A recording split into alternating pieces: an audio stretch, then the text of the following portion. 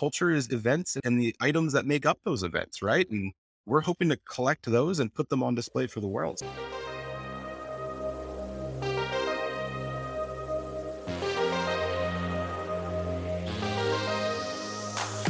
Happy Friday and welcome to Not Boring Founders. We've been on a little bit of a summer vacation over the past couple of weeks, but we are back with one that I'm really excited about today with Tom McLeod, the CEO and founder of Arkive.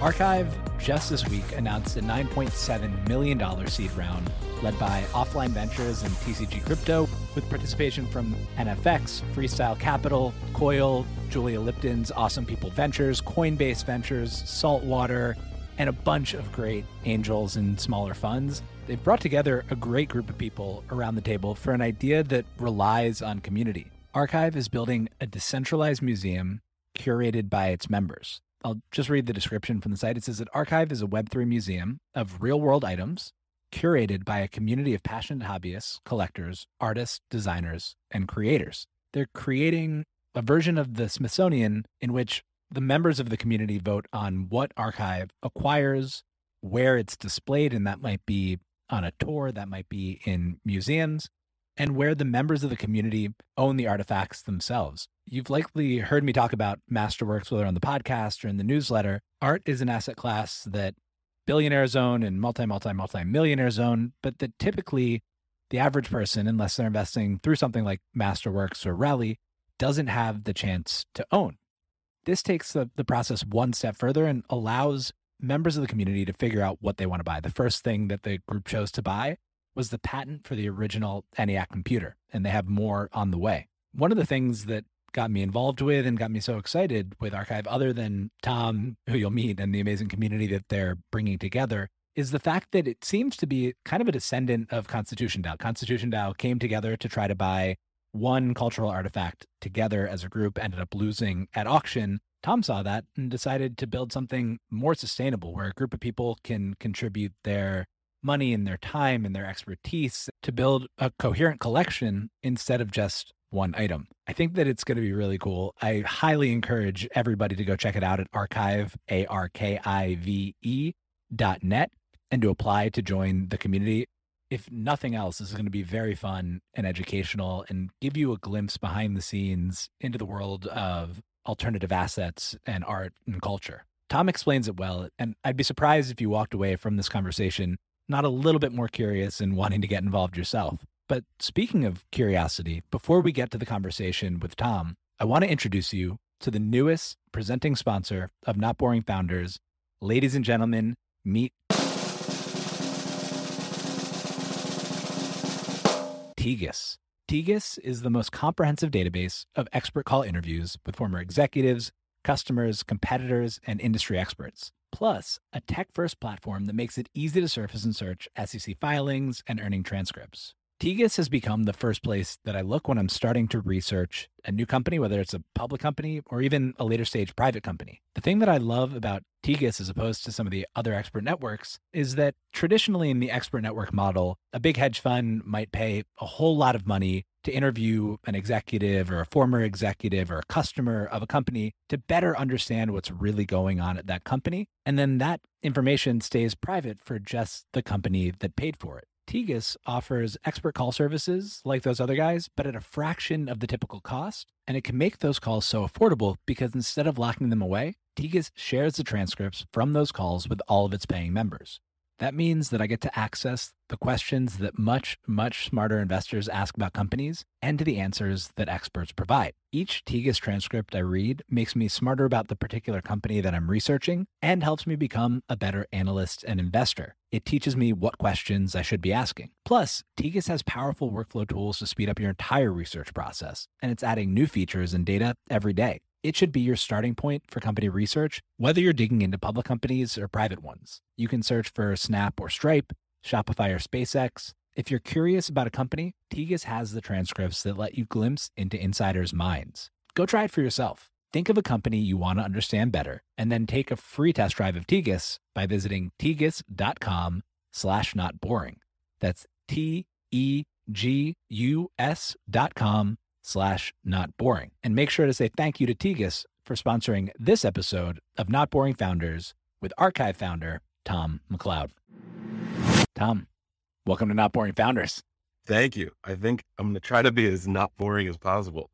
I know pressure's on with the name, but I think you got this. This is one of the most not boring concepts and ideas and companies that we've had on the show yet and that I've ever come across. So what is Arkive? Wow. Arkive is building a decentralized museum curated from the bottom up, right? So what would it look like to put the Louvre on chain? What would it look like if the board of directors of the Smithsonian or the Met or you and your cousin and your aunt and your uncle who collects rare watches and your friend who has an MFA in fine art? What if we all got together and, the gang bought a museum?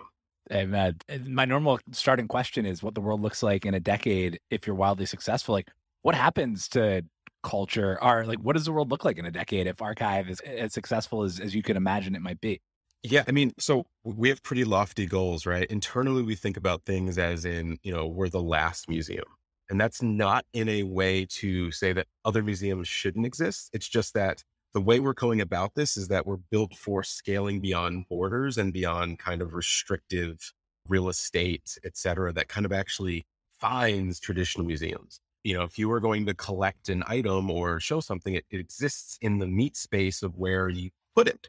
In our case, we both have both. So we have a metaverse side where we can have the physical items that are collected be displayed in a way that anyone can see it. So we're working on a whole interactive way to experience every item, as well as putting the items out into the world in the right places. So what would it look like if you collected a Frida Kahlo piece of art and instead of it being in Washington, D.C. or London, it lives in Zihuatanejo, Mexico, or it lives in a place that actually mattered to the artist or mattered to the controlled significance of the items. So we're going to exist everywhere. It's almost like Pokemon Go to the museum. Oh, that was like a Hillary Clinton reference. It's Pokemon like Go to the museum. Pokemon Go to the museum, right? So we exist everywhere. You land in Oslo and you open up your iPhone and you'll be able to see items of significant curated merit from Arkive right there. And how does that change when the museum is the landscape as opposed to visiting the museum in a location? What does this distributed museum look like in the physical world? We have this idea of public-private spaces, right? So you could think about, Georgia O'Keeffe living in the lobby of Amangiri or something in Arizona, New Mexico area. You could think of these things being in a place that best showcases the scenario in which they were created in.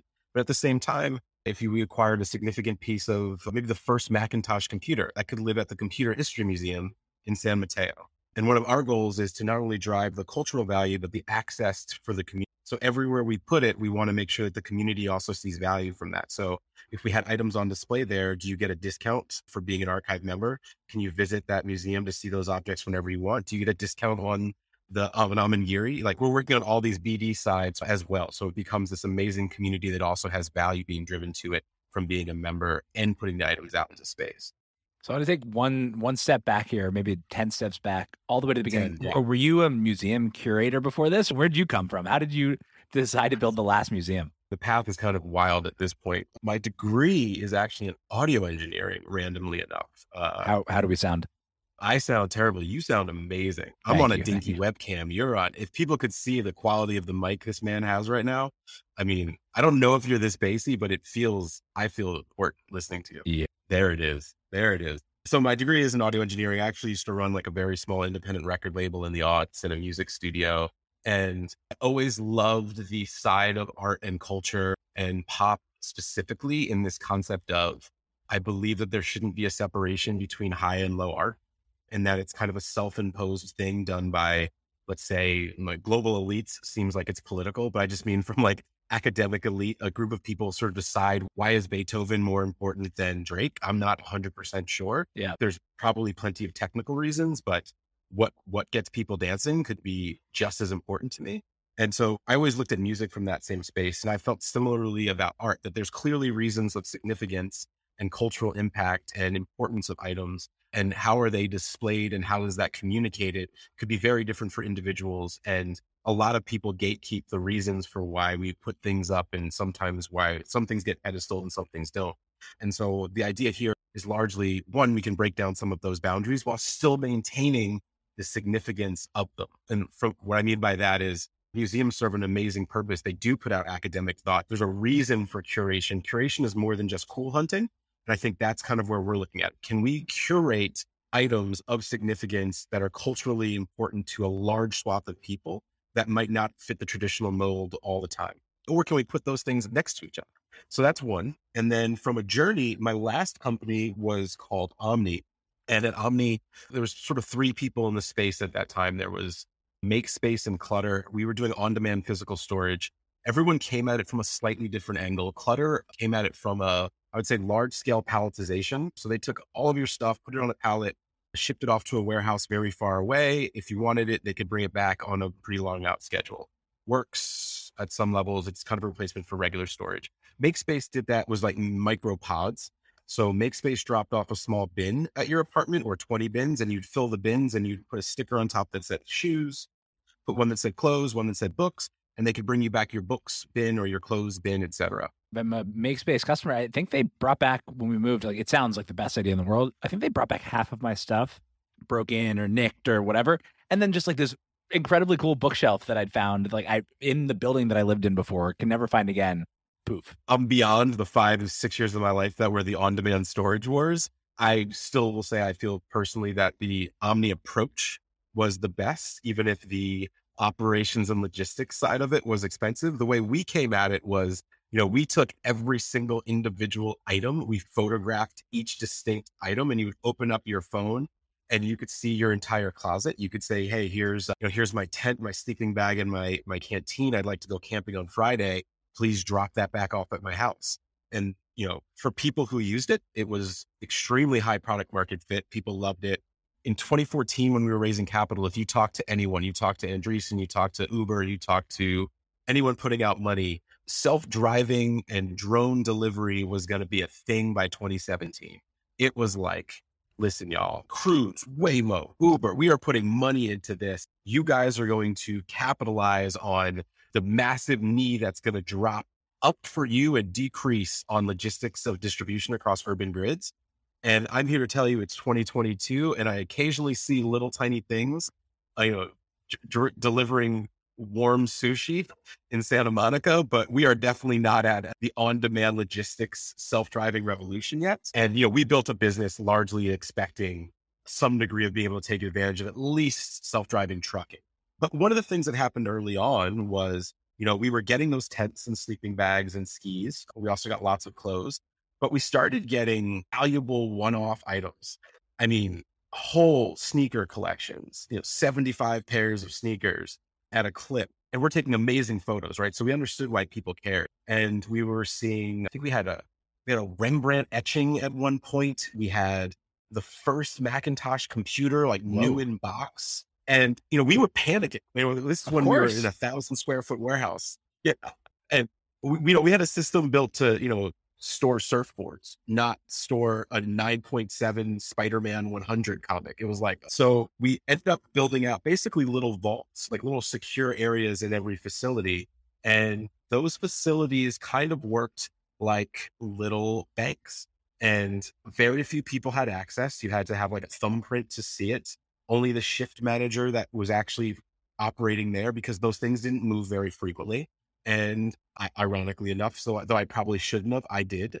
So I would go into the warehouse and I would go into the little vaults in the different places. And I would think to myself, hey, this is like a museum. Like, this is like a little museum curated by people.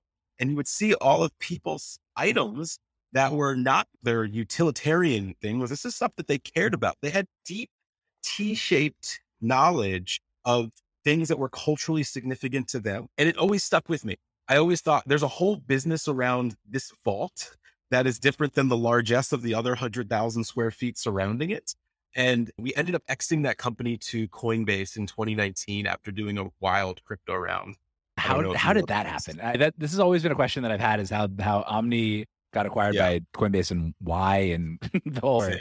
Yeah. I mean, technically, I'm not sure I'm allowed to say acquired. I think I have to keep the word exit is in my clause, but there's all kinds of nuances to these things. But so we ended up doing this fundraising deal with Ripple in 2016. And for all intents and purposes, I might have cowboyed in this pretty high, where we had an opportunity to receive a really favorable valuation in terms if we agreed to take XRP as the actual token that was distributed, right? And for that, we were excited because we were about to launch peer-to-peer, and we wanted to be able to very cheaply handle rentals and sales of items. And Interledger at that time, and I still believe largely in it, if it ever gets the traction it deserves, was a fantastic way of doing rapid transfer of value. So you could get paid out in Ethereum or dollars or everything. It did a lot of the AMM stuff that sort of DeFi does now on like a Uniswap or a OneEdge on their own internal systems. And what ended up happening is just honestly by dumb luck. There's three types of luck. Have you ever gone down this? There's three types of luck. No.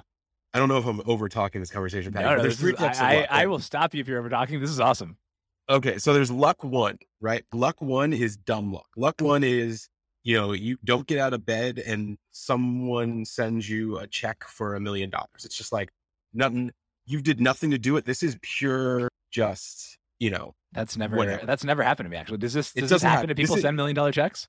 It doesn't happen. It doesn't happen. But, every now and then you hear a story of someone, you're just like, man, that person they just got lucky, right? Son of a bitch. Then luck two is luck involving movement. So maybe you find $20 on the ground, but you had to pick it up, right? You had to be out. You had to leave your house. You had to do something. You had to at least put yourself in a position to opt to receive that luck. I think for most people, that is the luck that they think of when they think of luck. It's like so-and-so was at the right place at the right time. And man, if that had been me, etc. And then you have kind of luck three, and that's movement plus kind of skill and positioning. So that's like, you were ready to seize it. You set yourself up that, man, I'm going to keep grinding on this, but if that moment is there, I've got the infrastructure ready. I'm going to capitalize. I don't know how it's going to manifest, but when it's there, we're going to run. And I would say for all intents and purposes, we had a big luck three moment where we were ready. We had a business that was growing nicely. We, met the right people at the right time. And 4 months after receiving that investment, Ripple went from 22 cents to $2.40. And, like 7 figures of investment suddenly was, a lot larger number there. And we ended up being a very different company because of it, for better or worse. I think we made some decisions in hindsight that I would never make again, vis-a-vis, we looked at it almost like a mandate to expand when it was probably it's like accidentally taking a SoftBank check, kind of. Legitimately. We luck three'd our way into a Series B, but we couldn't have raised a Series B at that time, right? But we then attempted to grow in the same manner, like, oh, here's a mandate to run. So, there's different ways to look at that. And having come from the physical space startup world myself at Breather, you can really spend yourself into a hole when you think you have more money than you know what to do with. So let me tell imagine you, warehousing, vans. We were negotiating deals on steel from China to do racking, to get 26-foot racking and warehousing. We're like, we got leverage now. We do these choices. But some of the things that were definitely done right is that, we were building out really intense back-end crypto payment rails. So very few people knew this, but whenever you were transacting on Omni, at the end of the day, it was actually running on crypto rails in the background. So we had a very seasoned team, shockingly seasoned, to be honest, because no one would think of this, at doing like crypto payment stuff. And we were doing hundreds of thousands, if not millions of dollars in transaction volume in a consumer fashion, which vast majority of crypto transactions up until that point were purely speculative, right? Even today, it's largely speculative traffic, right? Very few people are selling Bitcoin for bread. Like that doesn't happen very often, but at least we were showing that there was a consumer use case where the capital was being distributed in and out and people could choose to get paid in any currency they wanted. And we also built out an internal sort of crypto hedge fund that we had to manage the capital, right? We couldn't sell it all. We had all these different things. So we had people internally that were like doing wealth management of an asset class that was on a balance sheet that was fluctuating some days, 20%. It was a little bit chaotic, but, we had good relationships with Coinbase and a few other people were interested as well. And, I think we found a home for the team and everyone that worked out really well for pretty much everyone when it was all said and done. If you sold on IPO date, I think everyone did all right broadly. So it all worked out there. But yeah, so cut to 2020 and I was looking at all these fractional asset platforms. So now you have Masterworks, Otis, Rally Road, doing this idea of like fractionalization of physical items. This is a personal opinion, but I found that they were fun for a short amount of time. So it's like buying 2 shares of a Basquiat was extremely fun when I was looking for the Basquiat, like when I was looking for the painting and looking at all these crazy things. And it was fun when I hit the button because like I'm like American and spending money is fun. And so like when I was like, I hit the button. And then I was always looking at like what happens now. There was no conversation around it. I couldn't go visit it. There was no community. I'm like a collector at heart. Part of collecting is like you go on Reddit and you talk about your stuff. And like no one wants to talk about the 2 shares you bought of a painting. You'd rather talk about one thing you cared about immensely that you loved, that you spent $250 on, $250 in shares of a $40 million painting or whatever. It's just, it wasn't there. I was like, this is going to get disrupted. I think when crypto finds this, at the very least, we're going to have these 24/7 markets on physical goods. And that's going to be wild. At least you're going to get this like people moving items and doing things differently. And then we jump forward to 2021 and NFTs are ripping. I'm seeing Flamingo DAO and Pleaser and all these places that are like, doing rampant being similar to traditional art world speculation. Like everything you're seeing happening with NFTs is happening right now in the real art world. I mean, from group buying to collective floor bargaining to cutting backroom deals to locking items up in vaults in Switzerland to create perceived scarcity on the market. This is no different than things we're seeing happening with like NFT speculation right now, and certainly in the highs of 2021 summer there. And I kept thinking, well, what if we did this with those items? Like, what if we put all that together? We started to collect things as a community of physical items. And that's kind of been where this all came from. It was like, let's take the physical stuff. We can use NFTs in a way that I personally feel more excited about, which is like actual contracts of ownership. Let's own them as a community. Let's bring that together. And the NFT of ownership underpinned by the collection of the DAO, which now curates the pile of capital that is invested through membership. And then you get to vote on what we acquire and they grow and we can put them in the right spots and you get Arkive. And there's a lot of places we can go from there, but that's kind of the functional core. That was beautiful. So instead of doing what a lot of people do, selling their company and then going and just collecting on their own, you decided to start collecting with hundreds. How many people are in the Arkive community now? I think as of last night, there's about 200 and we're real slow on the adding new people. We're adding about 10 people a week right now. There's a 480 person wait list. And I don't think anyone even knows what it is. So it's like naturally just like super quiet word of mouth. There's this little bit of wait list. I think the people that are in there are pretty superlative. I've never felt so uncultured as I have when I looked at the list of people. I was lucky enough to, I guess, get to work with Julian on Constitution DAO, and then he pulled me in. But like, I'm definitely the least classy person on that whole list. Can you say any names? And either way, how'd you pull that group together? Yeah, I mean, we have incredible folks in there. We have, top rare book collectors in the world. We have people who are heads of curation for major institutions, large scale private sellers and like managers of very large, high net worth individual art collections. We have CEOs of top startups. We have top investors. Yeah. I look at it like if Arkive works, this will be the first place I've used this phrasing. So, bear with me, y'all. I think Arkive is the perfect midline for crypto. Like, I don't think our target demographic exists yet. If there's a spectrum of people in the world, and you just say there's 6 billion people who don't care at all yet about crypto, and there's 2 billion who have heard of it. You've got your far left side are people who are just like, this is tulips. I don't care. This is whatever. And you have your far right side, which are like, I'm degenerate flipping my pickles for yams so I can buy a Bored Ape, and then I'm going to debt that into a reverse loop on Aave. Neither of those are probably Arkive users yet. The one side is like, this isn't real. And the other side is like, this isn't going to get me the yield I need. And then if you move in 33% on both sides, so we're about, 33 and 66 on a 0 to 100 chart. The 33 is probably, hey, you know what? I've got a Coinbase account and I'm interested. I bought some Bitcoin in 2017. It's done pretty well. I want to learn more. And I go to museums occasionally and I care about sports and watches and family and art. And I listen to dope music. Arkive is super interesting to those people. This is a great way. It's real. It has this thing. It's tangible. It's talking about stuff that they understand. And if you go to the 66% side, it's like, I have a MetaMask account. I bought my ends I bought a couple Solana NFTs as well as on OpenSea. I also still care about music and art and culture.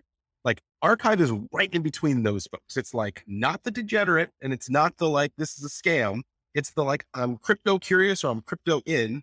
Where's the perfect thing? And I think that's why it's resonating with people. Like it's the folks who want to do this stuff, maybe full time, or maybe they have another day job, but they want to talk about things that they care about and they care about people and culture. And a lot of that stuff is through items. Like culture is events and the items that make up those events. Right. And we're hoping to collect those and put them on display for the world. So I think we've managed to get great people because like those are the right people. Or at least those are the people I want to hang out with. And I think most people find that happens. That's where I am, certainly in the, like, I guess the midway area of the bell curve in terms of crypto loving and curiosity.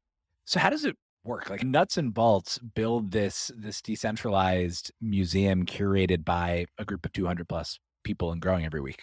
Yeah. And I mean, the goal is at some point, I think we'll end up at 10,000, right? The way it works is when you get onboarded in, we think of things in curatorial seasons, which is, again, we're mapping to the meme of museums pretty hard here because we want to play in the same space. We want to be taken seriously, as in like, we're using the language. We're spending a lot of time studying this. We want to work with and on behalf of like culturally significant institutions that already exist and how we can partner and do things with them, right? So one of the things we're working on up front is what we're calling a study collection. And so a study collection is more of a focus on items that aren't as crazy expensive, but they round out the ability to learn and understand the direction that we're heading. So every single group that gets brought in, we're coming in at cohorts right now. So if you apply to join, we get an application, we sort of go through everything and we try to focus on like where are holes in the existing community. So, so we don't have enough people that understand comics. We don't have enough people that understand vintage cars or books or machines or watches or fine art or contemporary art or architecture and design. We're trying to keep that diverse as we're growing out. So we have internal people that are working on a theme. And so this first theme is called When Technology Was a Game Changer. And so all the next 6 items that we acquire are all under that theme across different segments. So when technology affected was a game changer in art, when technology was a game changer in watches, when technology was a game changer in sports. So you could think of sports being, the first sneakers that had Nike, like Nike Air or Shocks, or the first time Michael Jordan, original game worn Michael Jordan, Nike Airs, like looking at these things from how that works. And as you join, you actually get to choose between 3 items that you pick 2. So your first onboarding experience is you get to vote as a group, your small group of cohort, to pick 2 items.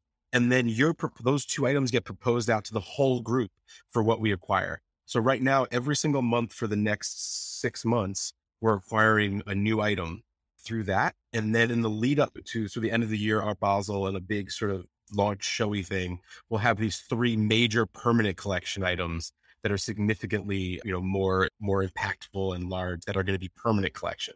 So we will have studied the segment and then look at the items that were curated in those 6 to kind of flesh out the back 3 there for the whole collection. And that will get put to a vote of the entire community, everyone proposing great items. And, like you said, Julian from Constitution and a lot of other places are a part of this. I think we've learned a lot from how this has worked thus far. And so seeing how Spice DAO and Constitution DAO and this idea of front running and, how do you do this in a way that works? So, we're putting a lot of time and effort into creating systems by which we're working almost exclusively with private sales and direct stuff ahead of time, where we're putting a lot of work into the marketing, the research, the video, the stories, Twitter Spaces, podcasts. So, you want us to pick one of your items, even if it doesn't sell, we've basically created the same thing Sotheby's does for you. Your item is going to be way hotter, regardless of not, and you're functionally agreeing to expand an exclusive sale right with us ahead of time at a fixed price. So either your item sells and you're happy because you made your sale and you made your money and it's great and it got put into a great institution that's going to put it somewhere else amazing, or it didn't and you've got amazing content, copy, story, narrative, and thousands of people have seen it and it's probably going to sell even faster. So that's kind of how we're thinking about these systems of acquisition and curation. And you make this trade because people are just fucking degenerates and nobody can see an opportunity to front run something and see that the group is interested, no matter what the intentions of the group are, and not try to go buy that ahead of you so that you have to pay them and they make a profit and all of that. So the way the DAO is slowly being formed into like planned decentralization is that the overarching system is, we call it the Arkive Stewards Association. And again, mimicking and mapping to the mimetic meme situation of like of a museum, it functions kind of the way the Smithsonian Institute would function. So, the Smithsonian Institute isn't the museum you go visit the Air and Space Museum or the American History Museum or the Natural History Museum, et cetera. Those are sub pieces that operate as the actual museums they curate. But there's organization on top that handles a lot of the legalities, the structuring, funding, grants, anything of that nature. And so we have that system in place, which is kind of working on all the legal documents, everything that has to go in place to make sure that the decentralized portion can run really well. Over time, we'd like to take that whole pie and get that whole thing out there so it's being run through a fully decentralized manner. But early on, it's like we don't even know what we don't know yet. So we don't want to lock things on chain until we have a system that we know works and get enough reps up for it. So that's what largely this year is. It's like getting all of for all intents and purposes, the code that will run the operating system of the museum on chain, to deploy in the next, hopefully 20 months or so. You seem like a good person to ask this question. You've been in the space for a while, but it seems like in a pretty practical way the whole time. Like, what's the point of decentralization here and Web3 versus like kind of just pooling a group of people's money together? Like, why go through all the headache of doing all that and risking front running and all of that as opposed to just saying like, hey, let's get 100 friends together and go buy some cool stuff? So I think there's multiple reasons. This isn't to say that the space hasn't done it right yet. I think a lot of projects, companies, et cetera, thus far have been, hey, we see a lot of momentum in an area. Let's move towards it. And I think this next round of founders, companies, businesses, builders are coming out of a different direction. They're like, I have a really interesting idea. And I think this actually unlocks the value in a better way. That's how we came from this. I certainly ran through what would it look like to build an alternate asset ETF or something where people vote with shares. Like I looked at all these and the short answer is it's like not good. It's unbelievably complicated. Where's the community side of it? Where does that come together? Where are you actually parking the value? How do you distribute that? How do you bring people in? So there's just the recruiting side. Like where's the participatory incentivization? Then there's just sort of business models. And so I think historically in crypto, a lot of business models have just been like token go up. And in this case, we're looking at it like, I think there's a lot of ways to actually utilize the community itself in a way that potentially mobilizing and weaponizing it in an incentivized manner through maybe service fees, distribution of work, all different things can actually make it a collective that can work together as more of a super organism. And I think that's what's lacking in all of those other places. In most of those other structures, historically, you have a team of individuals that are largely looking at their own benefits and they exit when they don't. In this case, if you exit, it's part of the business model because you sell the NFT and you actually increase our treasury and allow most likely a more aligned person to join. And then if you stay, you kind of have to work within the confines of the structure that's being set by the community. And so, I look at it more like, what are we creating? I think we're creating like the MagDAO Carta, right? Like we're looking at it like, how do you actually replicate unique structural governance in a way that is efficient to get the job done as opposed to inefficiently utilizing extra work there. Yeah. I mean, that's phase one. Also, I don't know where this sits on the discourse. I don't read enough tweets, but I've been in these loops before. Like I cut my teeth in mobile. Like I launched 17 mobile apps from 2010 to 2013. And yeah, I mean, it was a crazy time. Every 3 months we launched another iPhone app. And after 3 months, if it didn't do the metrics, we killed it. I do think that tech has a short memory. Like I was in South by Southwest at 2011. Every mobile app in the world had raised millions of dollars in venture funding and they all had houses and parties and and mobile's gone now. Nobody uses mobile anymore. Huge businesses did come from that. A bunch of things didn't work, but mobile was here to stay. Like the technology enabled a lot of amazing things that people weren't expecting or weren't prepared for. I'm in the middle of a rewatch of the X-Files right now. My first AOL screen name was X-Filed Out because my babysitter asked me what my favorite TV show and my favorite band were. And I said X-Files and No Doubt. But she wrote it like I had watched too much X-Files. And so I was like, X-Filed Out. She didn't put the B in there. She was fine. Not going to lie, X-Filed Doubt would have been like kind of a meta. Oh, there's like the truth is out there. Exactly. I'm deep in the sauce right now. I'm on like season 3. I need to rewatch. Every episode, I'm like, a smartphone would ruin, like, that show does not work with the smartphone. Like, the whole thing is Mulder sees something and Scully misses it, and they don't have cameras. There was an episode that hinged on a fax.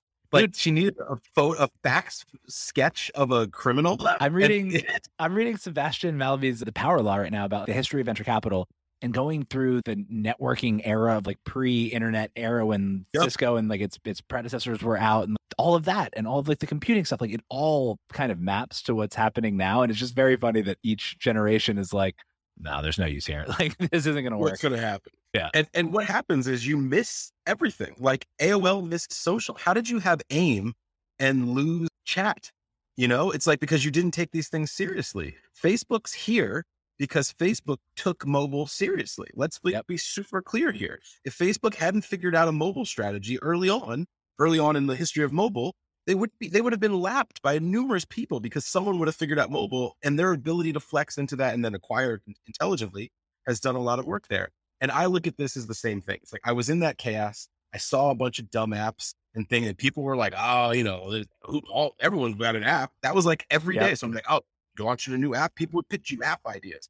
And like, I feel that energy that happens in Web3 and crypto as well. But also real builders show up at some point. They shakes out the people that are just trying to hustle their way into some bucks, and big things will happen. And I personally feel like that's where we're at. And I'm coming at Arkive from that same perspective where it's like, I don't know how this works without it. I don't, you know, I can't think of a system that enables certainly the future iterations in the same way that this does, and unlocks a lot of the different opportunities to mobilize individuals and incentivize them in a way that is like structurally ingrained in the system. And I think about that often where I'm like, and also from a perspective of a founder, it's like, oh, it's just very different. I've launched 5 companies in my life and every one is a little bit different, but each one you just kind of get better at the stuff that you're good at, and you learn to delegate the stuff that you're not. Like that's the only learning. It's just like, oh man, I just want to keep doing the things I'm good at. And every time I do that, I'm more successful. And in this case, you're like, oh, wow, the resources here are just, it's different. It's massive opportunity and blue ocean on it. And so it feels almost freeing to get to work in this space where the differences are when you were confined to mobile, you were deeply restricted to Apple's guidelines, largely. I mean, in 2012, Apple makes a change and your entire business disappears. Similar to if you were doing Facebook mobile game, you're doing Facebook gaming in 2011, Facebook tweaks and thing, and your company loses millions of dollars in revenue a month. In Web3, literally everyone is just trying to make your stuff work better. Like it's out there for the world to consistently improve upon. I do think that is something that people are not paying enough attention to. That they're missing the fact that we're removing the walled garden. You're just building on the world's largest public park. And like, that seems to be a better opportunity for growth to me. And if everyone loved the walled gardens and made billions of dollars in the walled gardens, what are you going to make in the largest public park? Like it should be significantly better.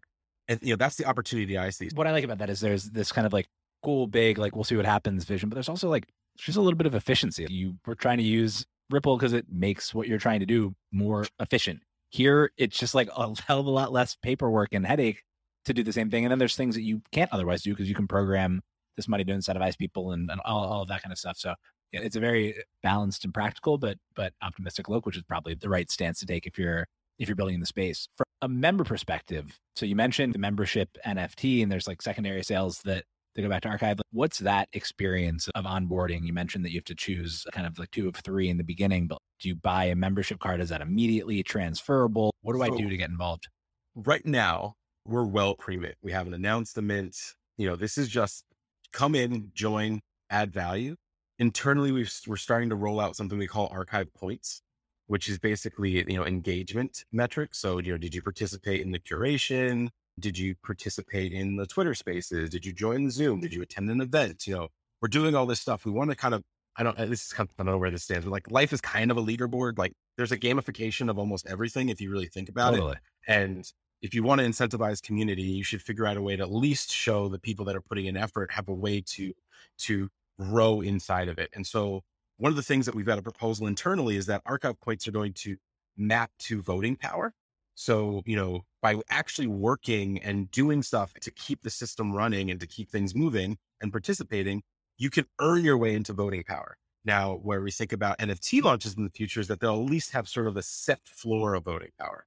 So you can join in a way that is, it gives you, holding this guarantees you will always have at least this amount. So if you have to go somewhere for weeks or you want to stall out or you whatever, this locks you in at a position that will always be there. And if anyone in the future wants to join at that level and you want to exit, it holds it there. Your points are tied to your wallet, but then your points are now increasing the overall value of where you start. So it's a way to kind of jump in and grow with that and lock yourself in early. And we're going to attach those opportunities most likely to people who have participated on the road there. So how do you join? How do you be a part of the earlier mint? How do you get access to these things? Pretty standard stuff, but like, at least it won't just be one person being like, oh, that person's cool, they should get it. It's going to be like, that person has spent 4 months. They've been to 4 events. They helped fill out the membership directory.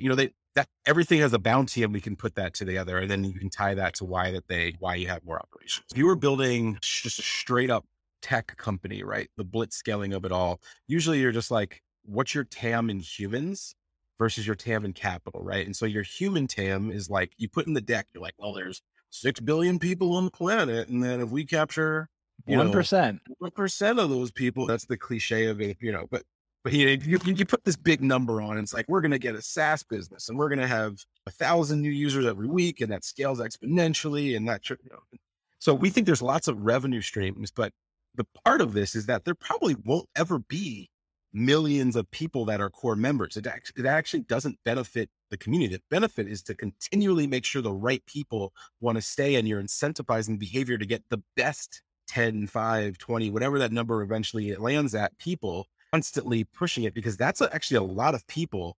Like a 10,000 person company can do a lot of great things. So if you have that group of people and they're being weaponized and incentivized in a way to really drive impact, that's great. And so I look at it from a perspective of, we don't actually have to go out here and say, cool, our metrics are by Q3, we want to have 50,000 users, which would have been a great start seed company in mobile era. It's like, no, we want 500 unbelievably engaged people that are like the best of the best, because this wins if community first is pushing the right people in and maintaining a structure by which even the people that are like, I could see a world where it's like, you're doing well in the system, but you actually realize that you could probably give your membership to someone else because you want to see benefits broadly of Arkive in other capacities, because its success could be tied to other opportunities for you that come out of Arkive. So like, how does that work? You might grant someone an NFT because you want them in.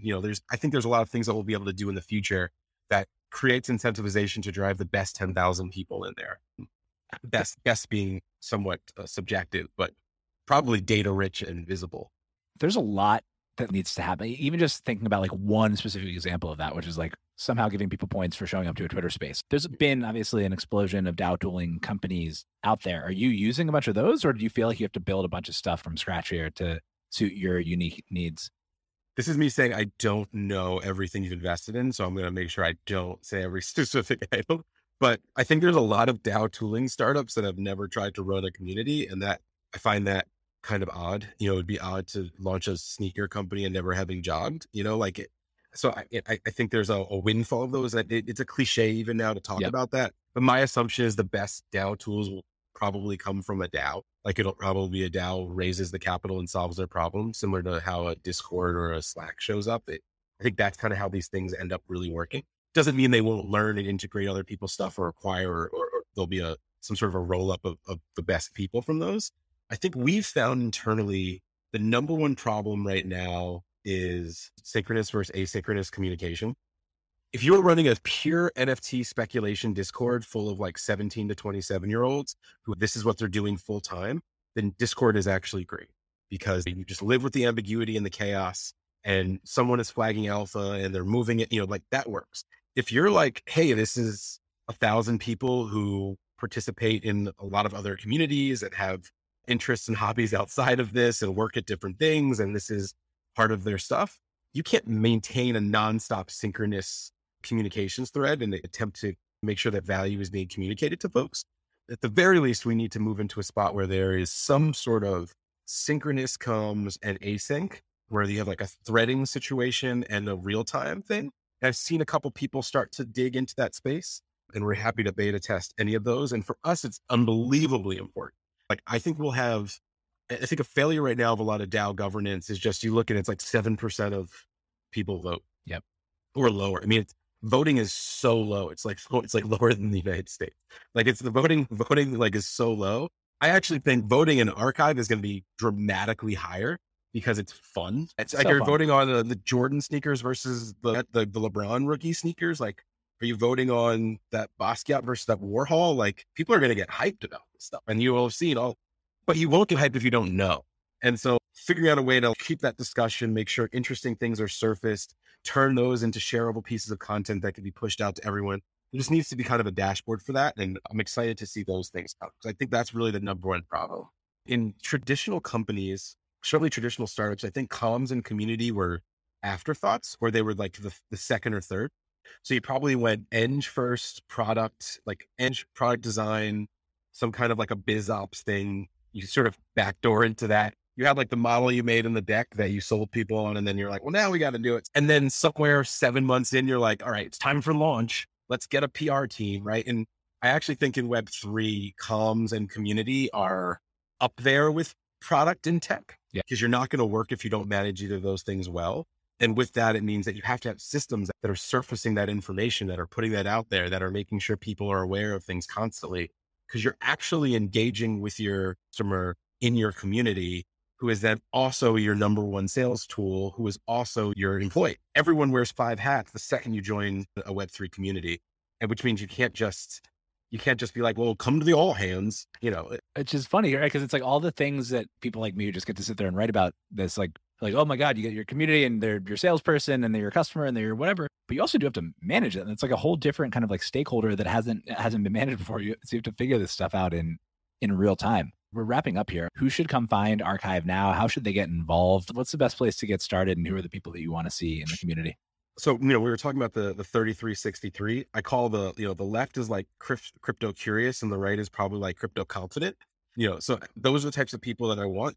If the Venn diagram overlap of your interests are like, I care about culture, right? So it's like, when you overlap, the thing that you should be interested in is like, I want to learn stuff. I'm brain hungry. I'm interested in learning about things I don't know about. I think that's where you're going to find the most value and probably the most community market fit, is looking at yourself from that perspective. And that doesn't mean you have to be some crazy authority on some obscure random science or, antiquities that no one knows about.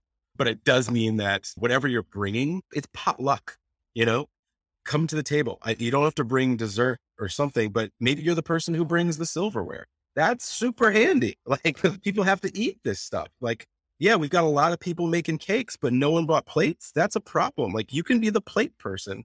That's the opportunity that we're presenting here. And that means you get to eat the cake. How do we work those opportunities in? And I think we're going to be an unbelievably welcoming opportunity for that, with a lot of potential mind expansion. We have like a book club, which seems odd, but like, we had a lot of participation, and people did a whole space, like an internal Discord conversation about curiosity closets, and like how people put these little like shrines in their homes. And like, I learned a ton, and it was interesting. And now I kind of want one. Dude, this is, I think this is what attracted me to this. Yeah. This community in the first place is like, before Not Boring was a newsletter, I wanted to have like literally Soho House for nerds, kind of like Soho House meets college extracurriculars, where you're like, I started a Slack book club before COVID, like just a bunch of this nerdy stuff to try stuff out. I started a debate club. And so like finding this group of people who's just broadly curious, we're like, culture is this unifying thing, but it can mean so many different things that like you can come in and add value in a lot of different ways and find the thing that most appeals to you. And to your point, where you can most bring the plates or the silverware. It's a really, really special thing I think you have going. So highly recommend that the people go check out Arkive, ARKIVE.net. Tom, this was awesome. Thanks for coming on. Happy to be here. Thank you.